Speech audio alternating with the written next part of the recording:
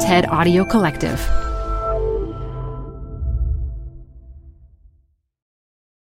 Hi, I'm Debbie Millman.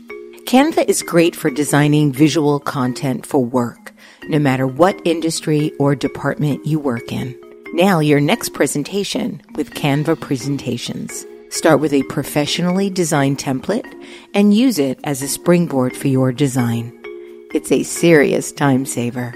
Time to present but can't be there in person? Enter Canva Talking Presentations. Record yourself presenting and add your talking head to your slides so your audience can watch your perfected presentation anywhere, anytime. Start designing today at canva.com. Designed for work. Apple Card is the perfect cashback rewards credit card. You can earn up to 3% daily cash on every purchase every day. That's 3% on your favorite products at Apple, 2% on all other Apple Card with Apple Pay purchases, and 1% on anything you buy with your titanium Apple Card or virtual card number. Visit apple.co/card calculator to see how much you can earn. Apple Card issued by Goldman Sachs Bank USA, Salt Lake City branch. Subject to credit approval. Terms apply. This is Design Matters with Debbie Millman from DesignObserver.com. On this program, Debbie Millman talks with Marianne Banshees about her daring typography and her highly ornamental designs. In graphic design, we're taught that we're supposed to focus on this message of the client. And you're supposed to get that across as quickly and effortlessly as possible so that people get it and move on. And I'm trying to do just the opposite. Here's Debbie Millman. She started out as a book typesetter and eventually, in 1994, opened up her own design firm. But in 2003, Marianne Banshees left all of that behind and began experimenting with work that was highly personal, obsessive, and sometimes, as she puts it, just plain weird. Banshees is known for her detailed vector art, her obsessive handwork, and her patterning, color, and ornament. Writing about Banshees on Design Observer, Jessica Helfand said, "Hers is a lofty, loopy love affair with typography and pattern and color. In an age in which everyone claims to be a designer, Banshees' approach lies somewhere between perfectionism and fetishism. In this, as in so many things, she is utterly fearless." Welcome to Design Matters, Marianne. Thank you. Hello. So you have a new book out. Mm-hmm. It's called I Wonder. Yes. It is absolutely gorgeous. Thank you. It has the feel and the heft of something ancient and magical and mystical. And I was wondering why you created a book that essentially feels like a jewel box, and what was the intent and the motivation behind creating such a work of art. Part of the intent, anyway, was to create something that could only be experienced as a book. This is something that I often do in my work, is deliberately make things that need to be experienced firsthand. And this is what I wanted to do with the book, particularly in this age when there's some concern about the future of the book and printed publications in general. So I very consciously wanted to make something that you would have a real tactile experience with, and a visual experience in terms of the gold ink throughout, that is really for printing, for the printed age. Marianne, artist and designer John Coulthart recently reviewed your book and stated, "More than anything I've seen recently, this book is a tactile experience," which makes a nonsense of the idea of screens as an adequate replacement for all books. The boards are blocked with a gold and silver pattern. The pages' edges are also blocked in gold, and there's a liberal use of gold ink throughout. There's so much gold ink on the exterior that leafing through the pages leaves your clothes and fingertips lightly dusted with a glittering residue. And I'm wondering if you intended your book to have such a seductive and sensual experience with the reader. Yes. I did. When I first decided to do this book with Thames and Hudson, I told them straight up that it was going to be expensive to produce because I knew what I wanted. I wanted it to be very rich. I wanted it to be, a very sensual and visual and tactile experience. And, that costs money. And I'm really happy with how it turned out. I did not expect it to leave gold dust all over everything. Honestly, Marian, I have to say, I was hoping that there would be gold dust all over me as I rifled through, and I couldn't get it to fleck off on me. No, there is gold all over you. I noticed it actually earlier. And actually, I was at the book launch the other night. Taryn Schaefer from Saks Fifth Avenue, he came and he's a wonderful guy, and he was wearing this beautiful blue suit jacket that I noticed had these tiny little flecks of gold all throughout it. And I thought it was the fabric. And I complimented him on the gold flecks in his fabric, and he seemed a bit perturbed by it. Well, I can't even see any flecks on me, but that might be because I have really, really bad vision. So let's look inside the book. You wrote several of the essays originally for the design blog Speak Up. You talk about your essays written online in the book, and then also the fact that there's this web version. But you also say that there's a web version of yourself and the essays in the book as standing alone without you. How do the essays stand alone without you? I'm not present in the book. Like on the website, I was there. I was lurking online for the whole time. I always said that Speak Up was like a community, and it wasn't a magazine, where something goes out and then, people write in letters and maybe they get a response. It's not like that at all. It was like a place. It was a pub where we all were hanging out. So I would have my article there, but I would be right there ready to back it up. And the comments were always very lively, and, somebody would say something and I'd say something back. A conversation would ensue. It was really, those blog posts in a way were kind of conversation starters. And the rest of the article would happen in the comments of the thing. That obviously isn't the case in a book.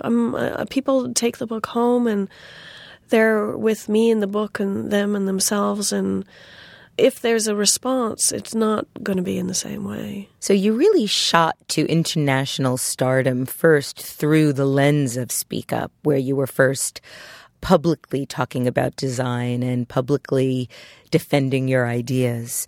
How come you're not blogging anymore? I think that, there's so many reasons, but this whole Speak Up thing kind of ran its course.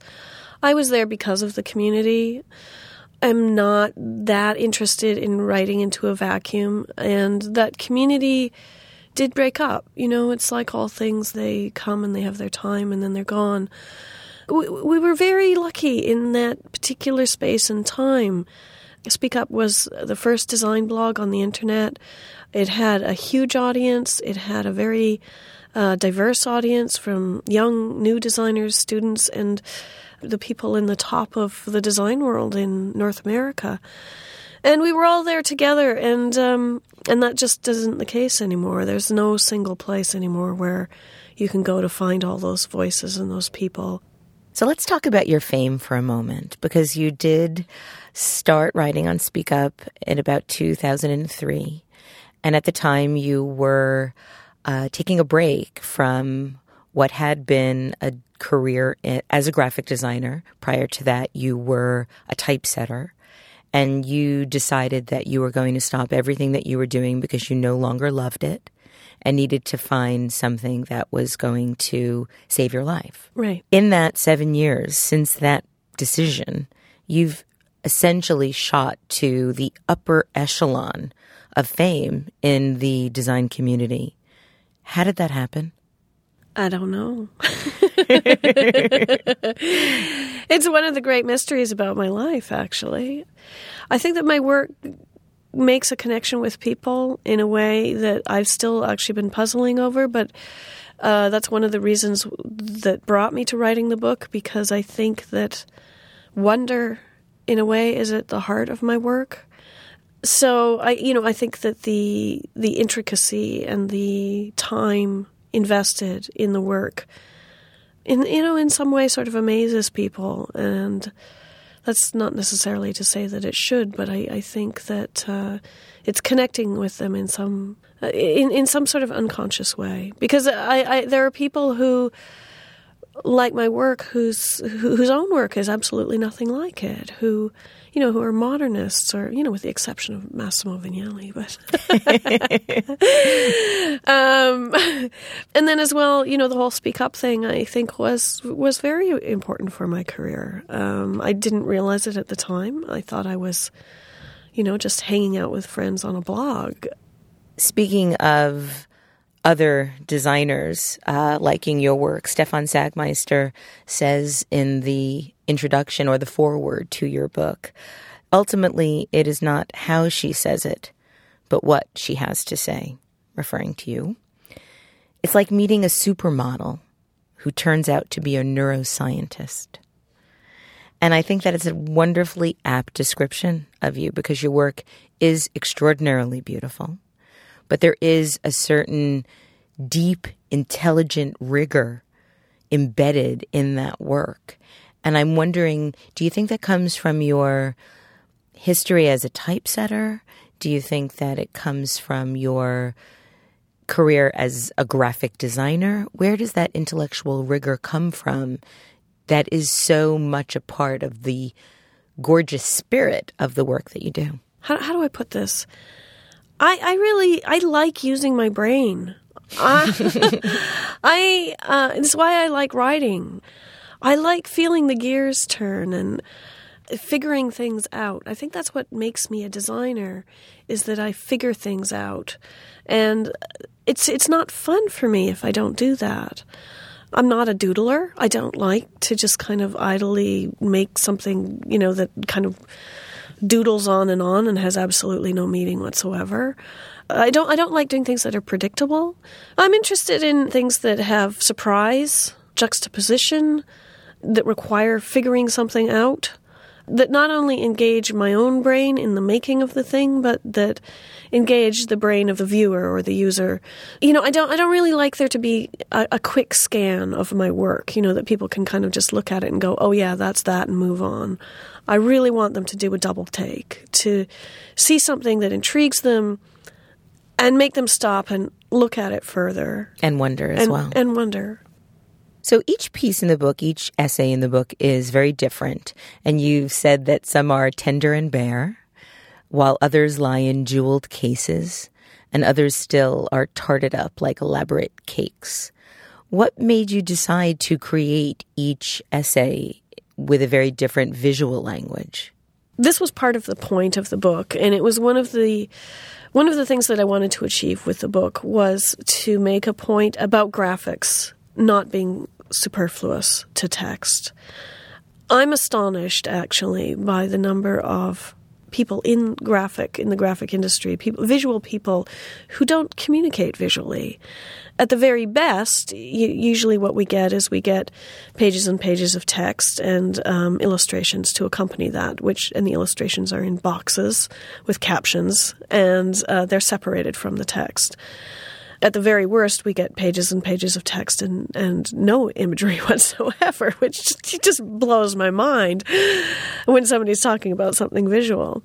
But I wanted to really integrate the two so that when I'm speaking of something visual, I'm not just showing the visual, but I'm actually representing the entire piece in that visual sense.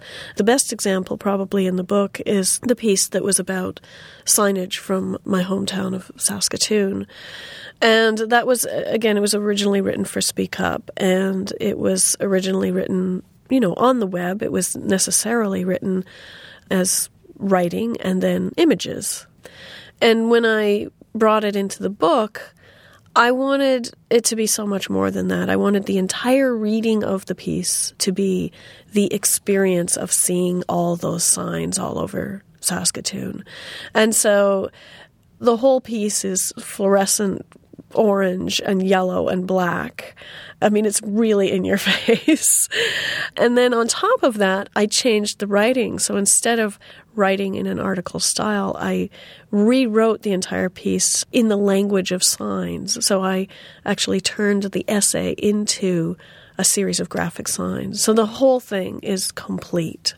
Some of your essays are harder to read than others, and you clearly state that the typographic treatments will no doubt cause a certain amount of pain to some of your more rigorously trained colleagues in graphic design. However, you make no apologies for the typographic jungle you've painstakingly nurtured. And so, 2 questions, Marian. Why no apologies, and why a typographic jungle? I actually think that the book is, except for one section, the book is 100% legible. It's meant for reading. I don't want people to get the impression that the book is typographically adventurous, because it's actually not. I'm a really, really conservative typesetter. That's what I bring from my book typesetting days, is this conservatism in terms of text that's meant to be read. But my typographic choices, my combining of typefaces, my choice of typefaces is what would quite possibly cause pain to some of the purists in the type world. I think that probably the average person would think nothing of it, but type purists would probably, throw their hands up in the air and say, my God, why did she use such and such a typeface for this and not that? So I don't apologize for it, because it is perfectly legible. It never interferes with the reading. And yet, it's got personality, and I'm happy with that. I actually have to say, Marian, in the 100+ broadcasts that I have done of Design Matters, I've never actually wanted so badly to be able to show something to my listeners as I do now. Well, that's a great thing. Because there is really no other way to be able to experience this book other than see it. There really are no words that could possibly describe the adventure that one takes when going through your book. And so this is a moment where I'm going to have to tell our listeners that in order to believe it, you're really going to have to see it.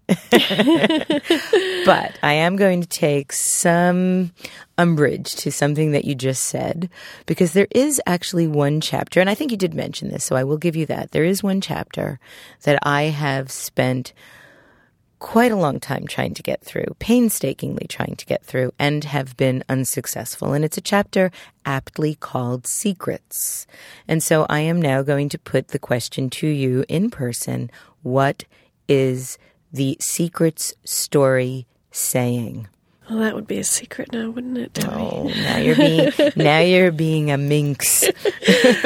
Well, I mean, just in the way that I want people to experience the chapter on wonder in an environment of wonder, and experience the chapter on the signage from Saskatoon in that signage.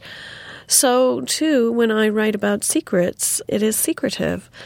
There are 2 parts to that chapter. One of them is essay-like. It's talking about secrets and ciphers and the messages that we're not supposed to read. What do you mean by messages we're not supposed to mean? Like, well, read? Things like, people's diaries and other people's letters and things that you're really not supposed to be digging into. And it's written in a type that I designed that is difficult to read. You can read it. It's difficult. But once you get the hang of it, you can read it. The other part of that chapter is actual secret text, in that I wrote it in a cipher, a kind of code. It's secret. It's a secret. There's secret text in there. One of the most beautiful and wonderful and inspirational chapters in your book is the chapter where you reproduce many of the lists or the pages of lists from your mother's notebooks. They are magnificent, and I'd actually like to read something that you wrote about those lists from your book. This is from the chapter Memory 2. Food, friends, family, pets, directions, TV shows to watch, notes from the radio, problems with her car, book titles, appointments, meetings, bills to pay, oven times, questions, answers, the repetition of chores and people and food weave a kind of fabric of life. Her life, my life, all our lives are somehow reflected in these pages.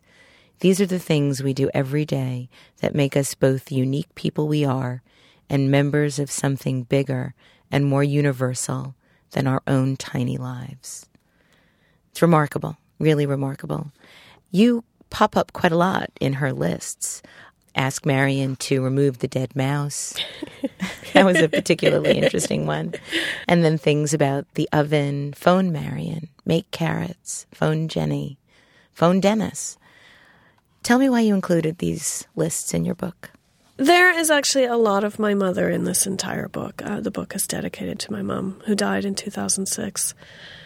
These lists were, they were kind of seemingly ordinary to-do lists that she kept for a good part of her life, and which I inherited when she died. They were a part of her life, and as well as part of my memory of her.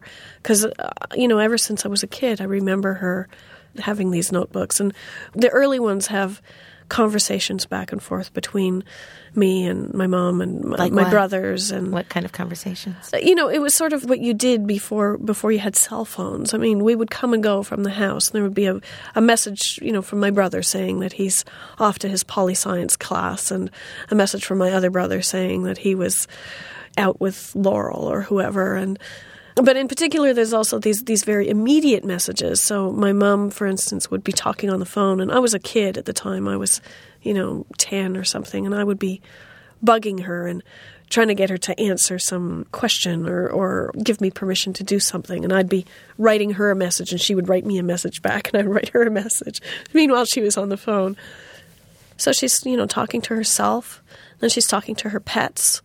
She's, writing notes about the pets. I mean, and they're hilarious. I mean, it's incredible. These are to-do lists, and they're funny. And there's just so much of her in there. And I wanted to include this because they're handwritten and they're graphic.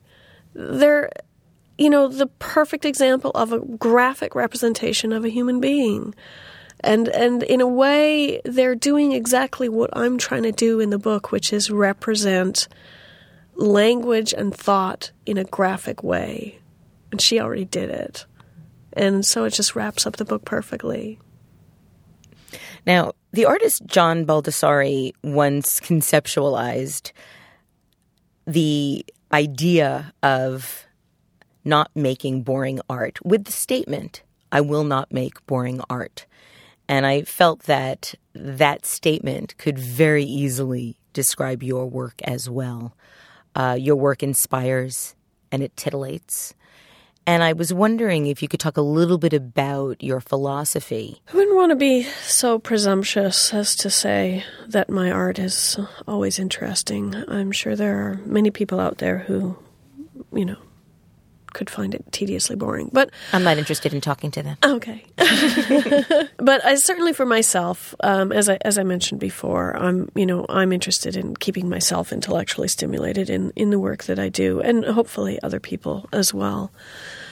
The whole art and design thing is something that has been a very big thing for me. I think that because my work is ornamental, there's a kind of a stigma that goes with that, certainly in this day and age. I think that ornamental work, really since the days of modernism, it's gotten a bad name. And there's an association of ornamental work with frivolity, that it's an addition to something, and even possibly a detraction from something.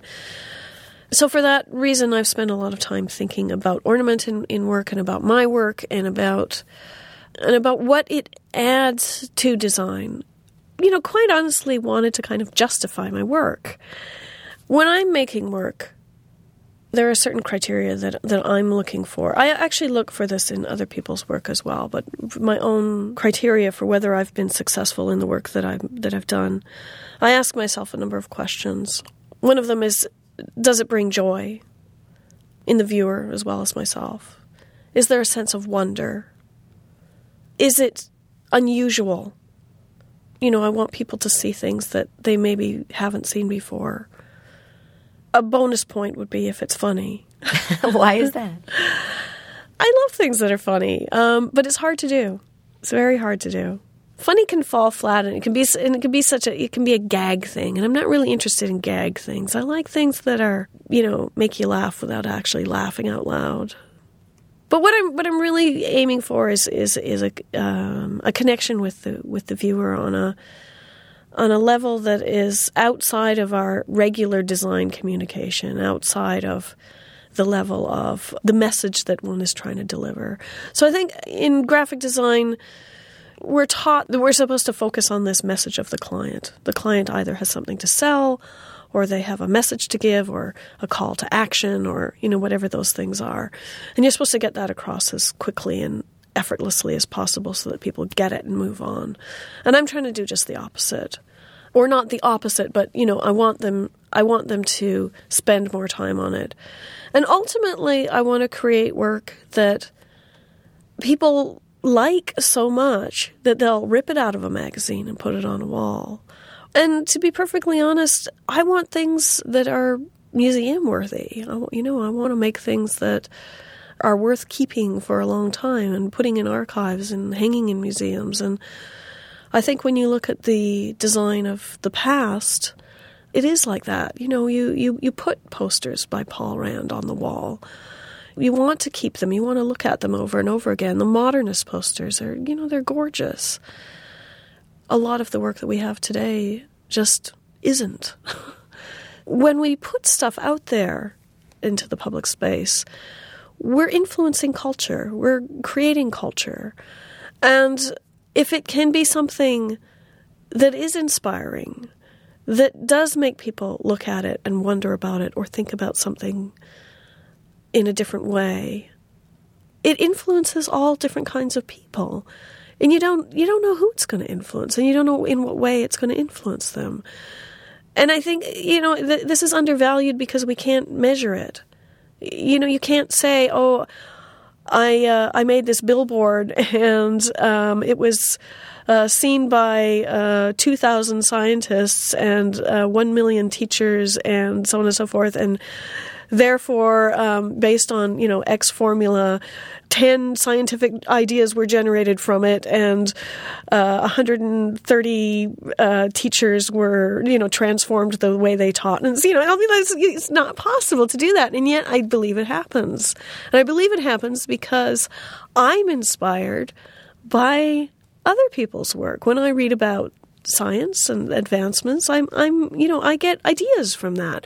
When I read poetry or go to plays or see movies or listen to music, I get inspirational ideas from that. And I absolutely believe that it works the other way around, and that people working in other mediums and you know, doctors and lawyers and, you know, everybody who needs to generate ideas can get inspiration from visual things as well as all sorts of other media. And that's why culture is important. And that's why it's important for me to put things out into the public sphere that are interesting and unusual and beautiful and joyful and wonderful.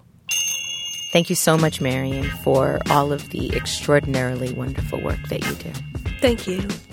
Thanks for joining me on Design Matters. Find out more about Marion Banshees. You can see her work at www.banshees.com. I'd like to thank you for listening, and remember, we can talk about making a difference, we can make a difference, or we can do both. I am Debbie Millman, and I look forward to talking to you again soon.